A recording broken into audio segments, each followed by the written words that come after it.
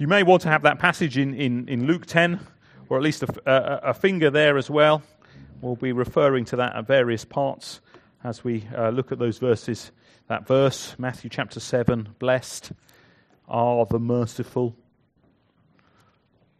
for they will be shown mercy. A wonderful promise. If you're familiar with the Gospels, you may have noticed that Jesus talks a lot about the importance of showing mercy and its twin virtue, forgiveness. Mercy and forgiveness are not quite the same thing, but they are certainly related, aren't they? Mercy is broader than forgiveness. But when you forgive someone, you're showing mercy. But forgiveness goes further. It's deeper, isn't it, than mercy.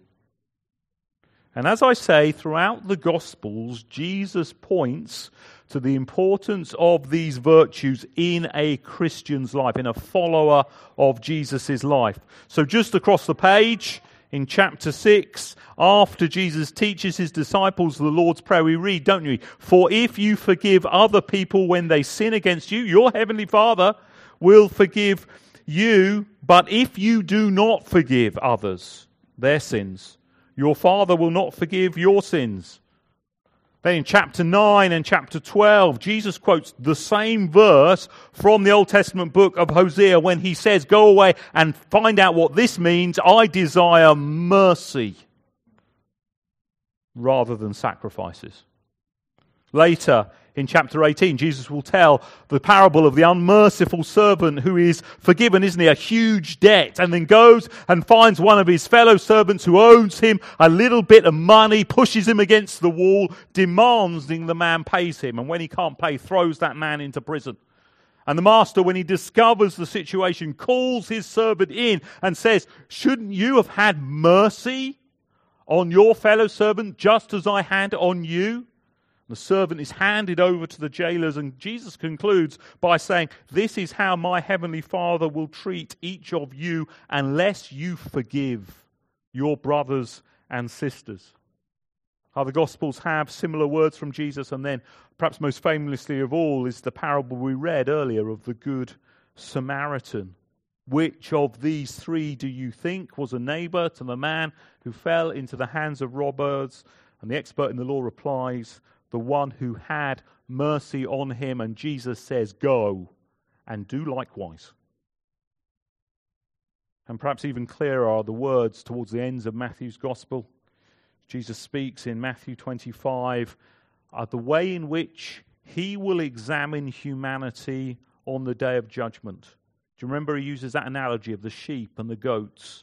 He distinguishes between those who have true faith and those who don't, based on the fruit of their lives, their concern for the poor, the homeless, the sick. Remember, for I was hungry, and you gave me something to eat. I was thirsty, and you gave me something to drink. I was a stranger, and you invited me in. I needed clothes, and you clothed me. I was sick, and you looked after me. I was in prison, and you came to visit me. No wonder Jesus says, blessed are the merciful. Showing mercy is not an option for a disciple of Jesus. Again, this Beatitudes highlights it. Blessed are the merciful, for they will be shown mercy. But the challenge of this Beatitude is understanding the relationship between the two halves of this Beatitude. Because we could read it like this, couldn't we? If I show mercy to others, if I look to be like the Good Samaritan, then because of that, God will show me mercy on the day of judgment. God will open the books on that day, see my life. Yes, see my failing. But I also helped grannies cross the road. Gave my mum a phone call once a week when I was at university. Occasionally gave money to charity.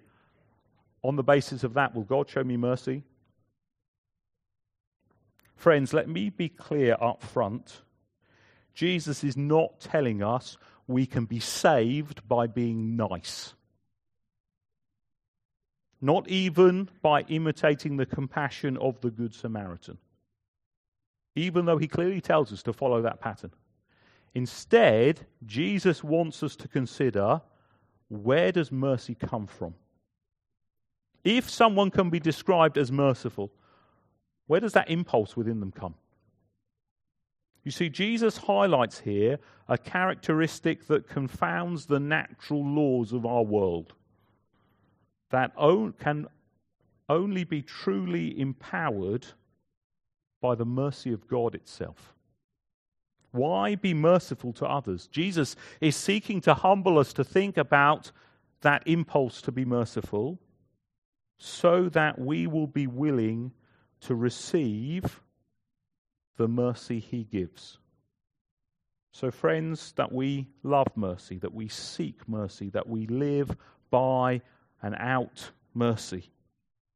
So we're going to consider 3 questions which I hope help us to understand this beatitude well. We're going to ask the question, where does mercy come from?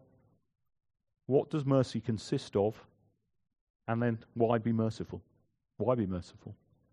So the origin, the nature, and the priority of mercy. So firstly then, the origin of mercy. Where does mercy come from? Back in 2014, the eminent biologist and world's probably most famous atheist Richard Dawkins responded over Twitter to a question from a woman who admitted that if she discovered Down syndrome in any future pregnancy, she would be presented with a, quote, real ethical dilemma about whether to abort that baby or not. And Dawkins' words were unequivocal in his response. Abort it and try again. It would be immoral to bring it into the world if you had a choice. Rather than suggesting it was a difficult choice, Dawkins suggests it's clear-cut, it's obvious. And his tweet received an onslaught of online outrage. Comparisons were made with eugenics and Nazi ideology. Dawkins sought to clarify and apologize, pointing out many parents in this position do take that road, I would add tragically. But his clarification didn't help. He could have said that his advice would have found hearty approval in the ancient world. Plato thought that in order to be worth rearing, children must be teachable, disposed to virtue, physically fit. If not, Plato suggested parents should dispose of them. Aristotle thought that defective children should be exposed, that is, discarded at rubbish tips, abandoned on hillsides, thrown down wells, or drowned in rivers. In fact, Aristotle suggested that there be a law, that no deformed child should be reared. But not just the ancient world.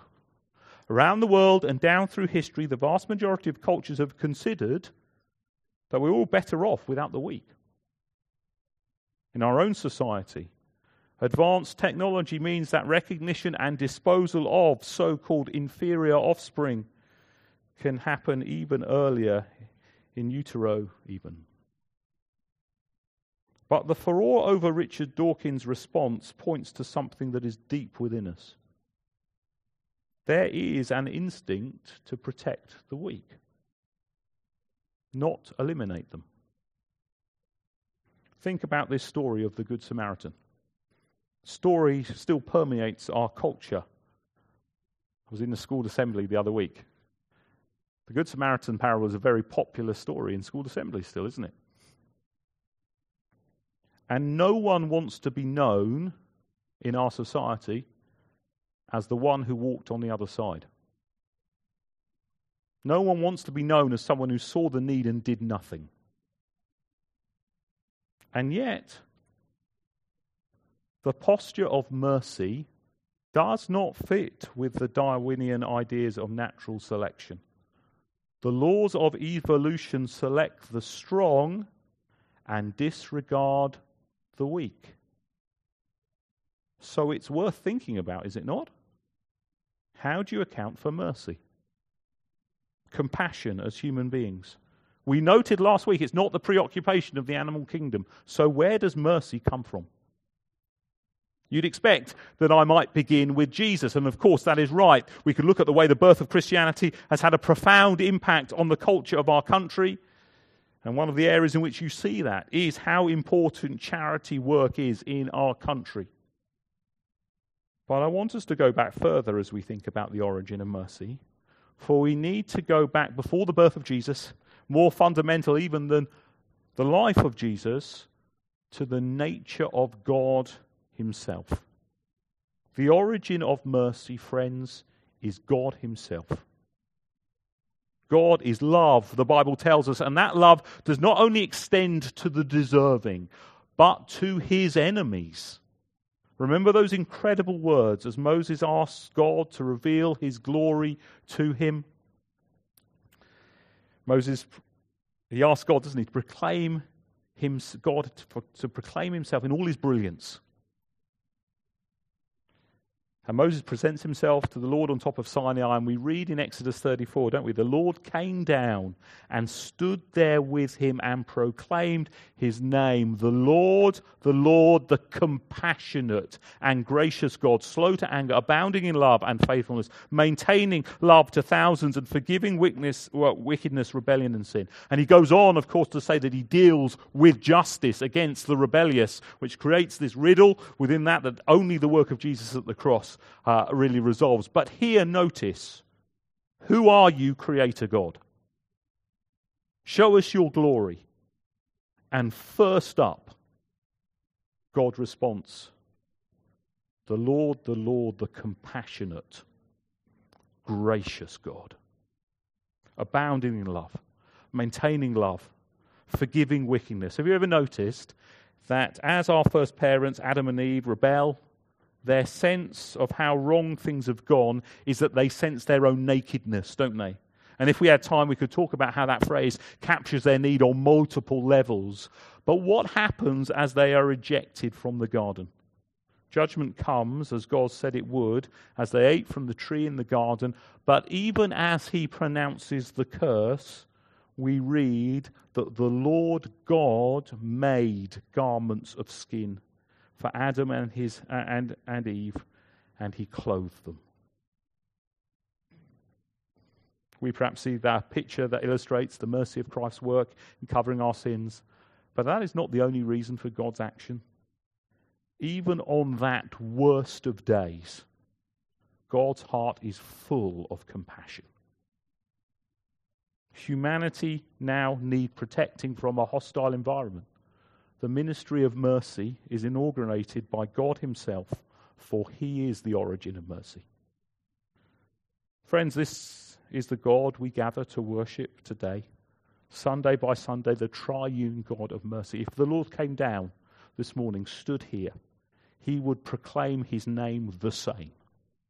He does not need to do that, because with more than words, He demonstrates that mercy flows from His very heart through the ministry of the Lord Jesus.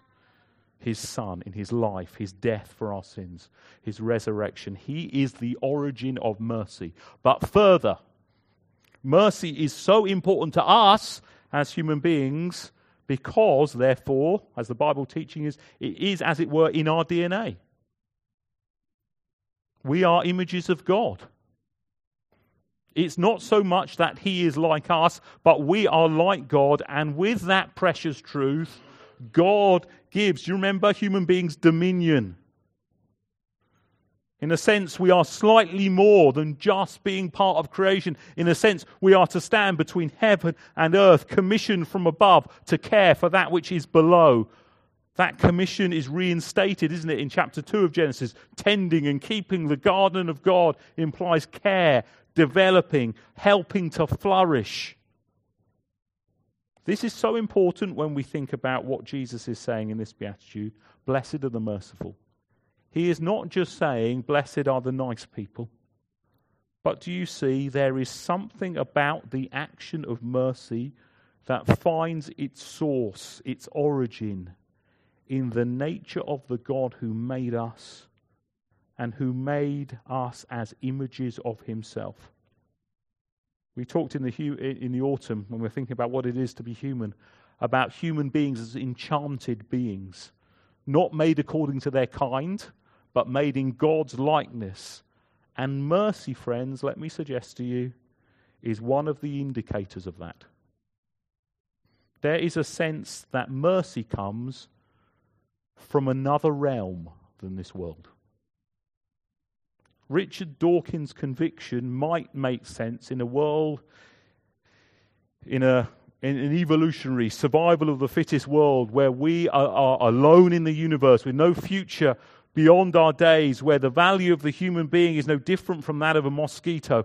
All a plausible explanation if all you see is all there is. But the very fact that many, and not just Christians, many would object to Dawkins' view about a Down syndrome baby in the womb speaks of a sense of a realm outside the natural, of the supernatural. If you reckon that there are values like compassion and mercy that are above and beyond the law of natural selection, and that they should take precedence in life, do you see? You believe in something beyond the material world. And the Bible demonstrates that the origin of these things is in the Creator, who is compassion, who is mercy. So again, to bring it back to our beatitude, given, remember, seen this every time by Jesus in the context of his coming, the beginning of his ministry, his declaration that the kingdom of heaven has come near. The realm of the outside has come near. Those who live with mercy as the currency by which they interact with others have this sense, this intuition of the very way Jesus himself will be in this world and the nature of his kingdom. And the question is how? Because they recognize the need of mercy from above as the only hope for their lives and for this world. We'll expand that in a moment. Does this mean that Jesus is saying that any act of kindness implies that a person is a citizen of the kingdom? No. It's saying to you, if you sense that the measure of any society is how that society treats its weakest members, if you sense that the measure of a person beyond personal achievement is how they treat others, then you are in tune, at least in part, with the anthem of heaven. An anthem from which the roots of your belief come. And the music of that anthem reaches its crescendo in Jesus. He brings the kingdom near and offers you mercy. Offers you mercy. And you might say, why do I need mercy? And so next question, understand the nature of mercy. What is the nature of mercy? What does mercy look like? If Jesus says, blessed are the merciful, then it might be good to ask, what does mercy look like, doesn't it? And we might find it reasonable, straightforward to define. We could look it up in a dictionary. For example, mercy is about an action, a generous action that delivers someone from guilt and from bondage. That is a fine definition. But if we have identified that the origin of mercy is God himself, then surely he defines the extent, the shape, the what does it look like of mercy. To whom should we be merciful? That is the question the expert in the law asks here in Luke chapter 10, isn't it? To Jesus. As verse 29, if you've got that passage in front of you, he seeks to justify himself. Who is my neighbor? And what follows is this famous parable, the Good Samaritan. After the two religious leaders walk past on the other side of the road, the despised Samaritan is moved by compassion to help the beaten man. The first service he rendered to him is his physical presence, doesn't he? He comes alongside. We read, unlike the other two, he went to him. It's the first act of mercy. While others walked past, he was there. He was the man's advocate. He goes further. He provides immediate emergency medical care. He transports him to a place of shelter and covers the costs of the medical care he receives overnight. Finally, he gives a financial gift to pay the man's rent until he's fully recovered or until the Samaritan returns. The parable is a remarkable, wonderful story. As I said, beyond the church. People love that story, don't they? But have you considered what it says about what it looks like for you and me to love our neighbour?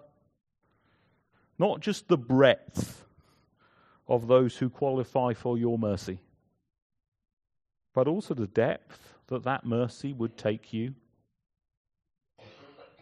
This is not simply text the word give to a 4-digit number while you sit cozily on the sofa watching your TV. Do you see? If we have hopes, like the lawyer in this episode, that we might be all right on the day of judgment, that we might inherit eternal life, that we might be justified by our own efforts to be kind and compassionate to others, the benchmark has been set for us all. Go and do likewise. Those 2 commands sum up how life should work. Love God, love your neighbour. And Jesus, as he unpacks what love for neighbour looks like, gives this wonderful picture. So that we might think, oh, that there were more people in this world like that. What about me? What about you? We often miss this about this parable. Jesus is seeking to confound the lawyer with a vision of mercy that is so lofty to be impossible. Visualize a leopard changing his spots, as imagine a Samaritan helping a Jew, but nothing else will do. A Hamas terrorist fell among thieves, and an Israeli man who lost his daughter on the 7th of October attacks helped him. Friends, that would not just be an incredible example of mercy, but have you thought about this? That is what the righteous requirement of the law requires of you and me. Or perhaps, given what I said earlier, that is what it looks like to reflect God perfectly as those made in his image. If Jesus is saying in this beatitude that those who meet my standards in showing mercy are blessed because they will be shown mercy, do you not see it? Then mercy is out of our reach. Lloyd Jones puts it like this: if you and I were to be judged strictly on these terms, it is very certain that not one of us would be forgiven and not one of us would ever see heaven. If this passage is to be interpreted in that strict legal manner, forgiveness is impossible, he says. And just think about it. The Beatitude also doesn't make sense. Because if you and I were able to show mercy to Jesus' standards, we would be justified by the law. And therefore we wouldn't require mercy. The lawyer comes to Jesus asking, what must I do to inherit eternal life? Love God and love your neighbour. Jesus replies, and by the way, this is what loving your neighbour looks like. Go and do likewise. Do you have that love? Jesus is asking, are you merciful like that? Jesus' goal was to show the lawyer who believed he was on the right path to eternal life that he was miles away. Rather than being spiritually rich, he was bankrupt. Which is, of course, exactly where Jesus begins with these Beatitudes. Blessed are the poor in spirit. For theirs and theirs alone is the kingdom of heaven. Charles Spurgeon, the great preacher of the second half of the 19th century, compared the Beatitudes to a ladder of light. He saw each one rising above and out of the one that comes before. So as we consider the merciful, he says we are speaking of a character trait that is higher than those before, higher than that of the person who is poor in spirit or who mourns. Those early Beatitudes, he points out, concern oneself. We recognize our poverty, our feebleness before God. Out of this grows meekness, a sense of humble trust in God who is in control, steadfast in his love. We live with patient faith. We hunger and thirst for a righteousness that we cannot establish, but is the gift of grace and mercy. And Spurgeon's point, by the time we climb the ladder to the blessed or the merciful, it can only be a product of the realization of our need of mercy and the and receiving that mercy from God himself. This ladder begins with us seeking spiritual riches in the mercy of God. Our most righteous deeds, says the prophet Isaiah, are like filthy rags, more literally like a menstrual cloth, and they make us like one who is unclean, a street leper in God's sight. Imagine the most unsightly, smelly, decrepit, homeless person wandering the city in rags, has not much of his mind left, no resource at all. He has nothing to recommend him. That is what we are, all of us, before God, says Isaiah. Perhaps Jesus himself was trying to show the lawyer of his own helpless condition by depicting him as a half-dead man lying by the roadside, in need of mercy. And the nature of mercy is that though we are all lying in our own blood, spiritually bankrupt and lost, yet God has provided spiritual wealth for us. He has seen us. Like that good Samaritan, had pity upon us, has bandaged our wounds. He is, Psalm 103, the God who forgives all your sins, heals all your diseases, redeems your life from the pit, crowns you with love and compassion, who satisfies your desires with good things so that your youth is renewed like the eagles.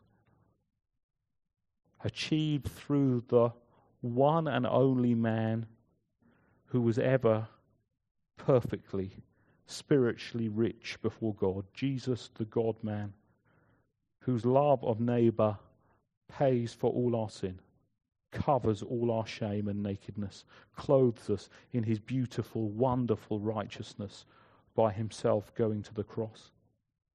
That exchange where we bring him our guilt, our sin, our shame, and he in return, in mercy, clothes us with his own very nature, righteous. That is the nature of mercy, friends. And so perhaps it's best not to ask, can you define mercy? But better, have you tasted it? Do you know your sin, the weakness, even the stench of your best efforts? And have you run to Christ and tasted his mercy? The Christian message, standing in contrast to evolutionary theory, the Christian message is about the sacrifice of the fittest, Jesus, for the survival of the weakest, us. Is that how you understand the gospel? He is the one who declares, blessed are the merciful. He personifies mercy. He brings mercy. That is what mercy is. Have you tasted it? The priority of mercy. So how are we to understand the relationship in this beatitude? How do the two halves fit together? Here's another story from the Gospels.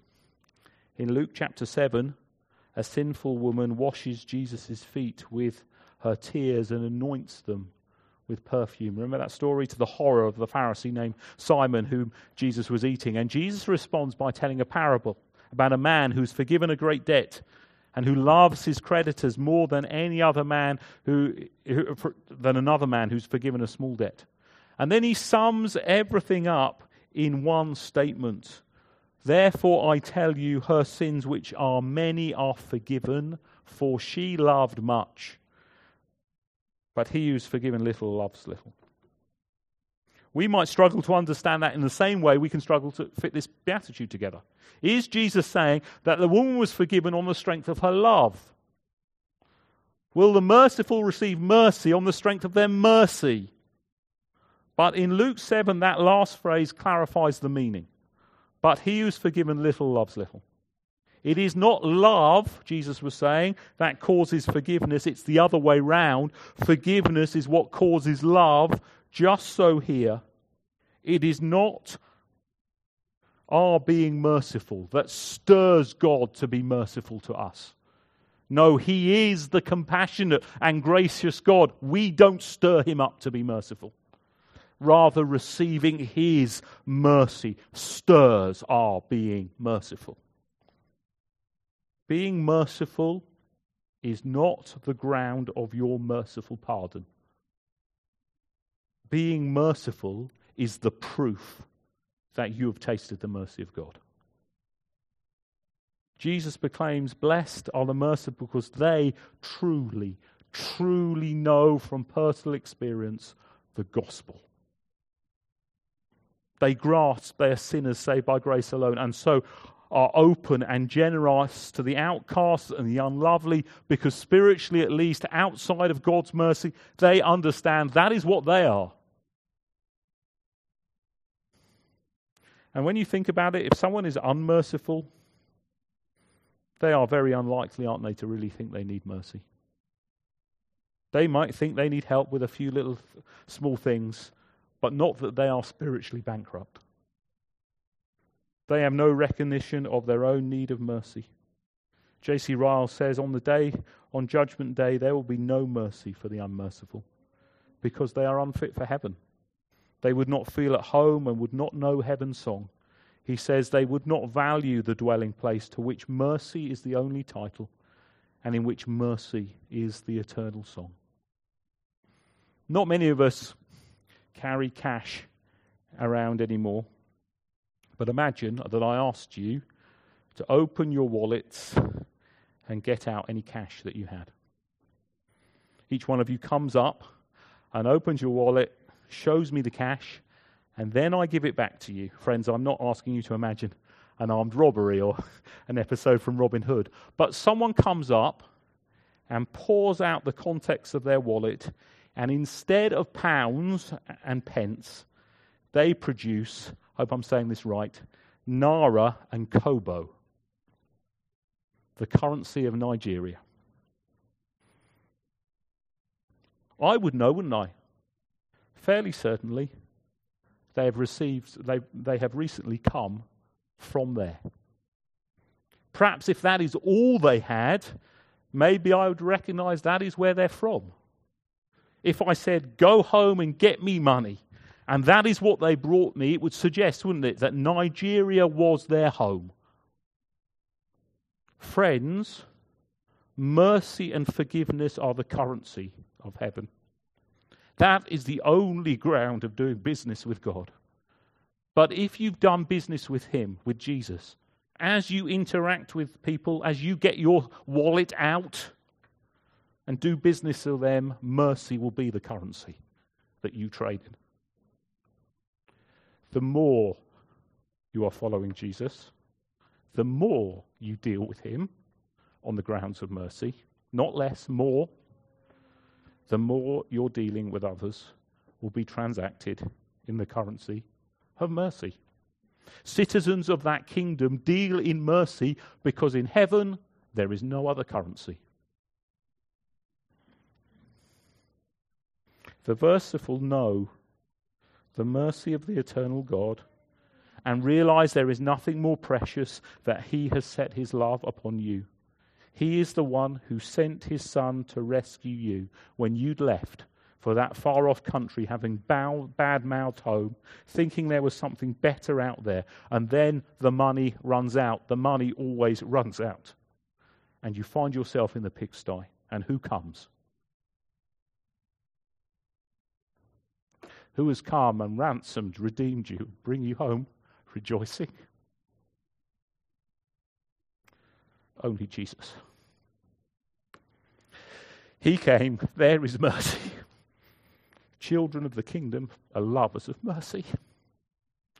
Love mercy, seek mercy, live by mercy. Amen. Let's pray. Let's pray. Father, we do thank you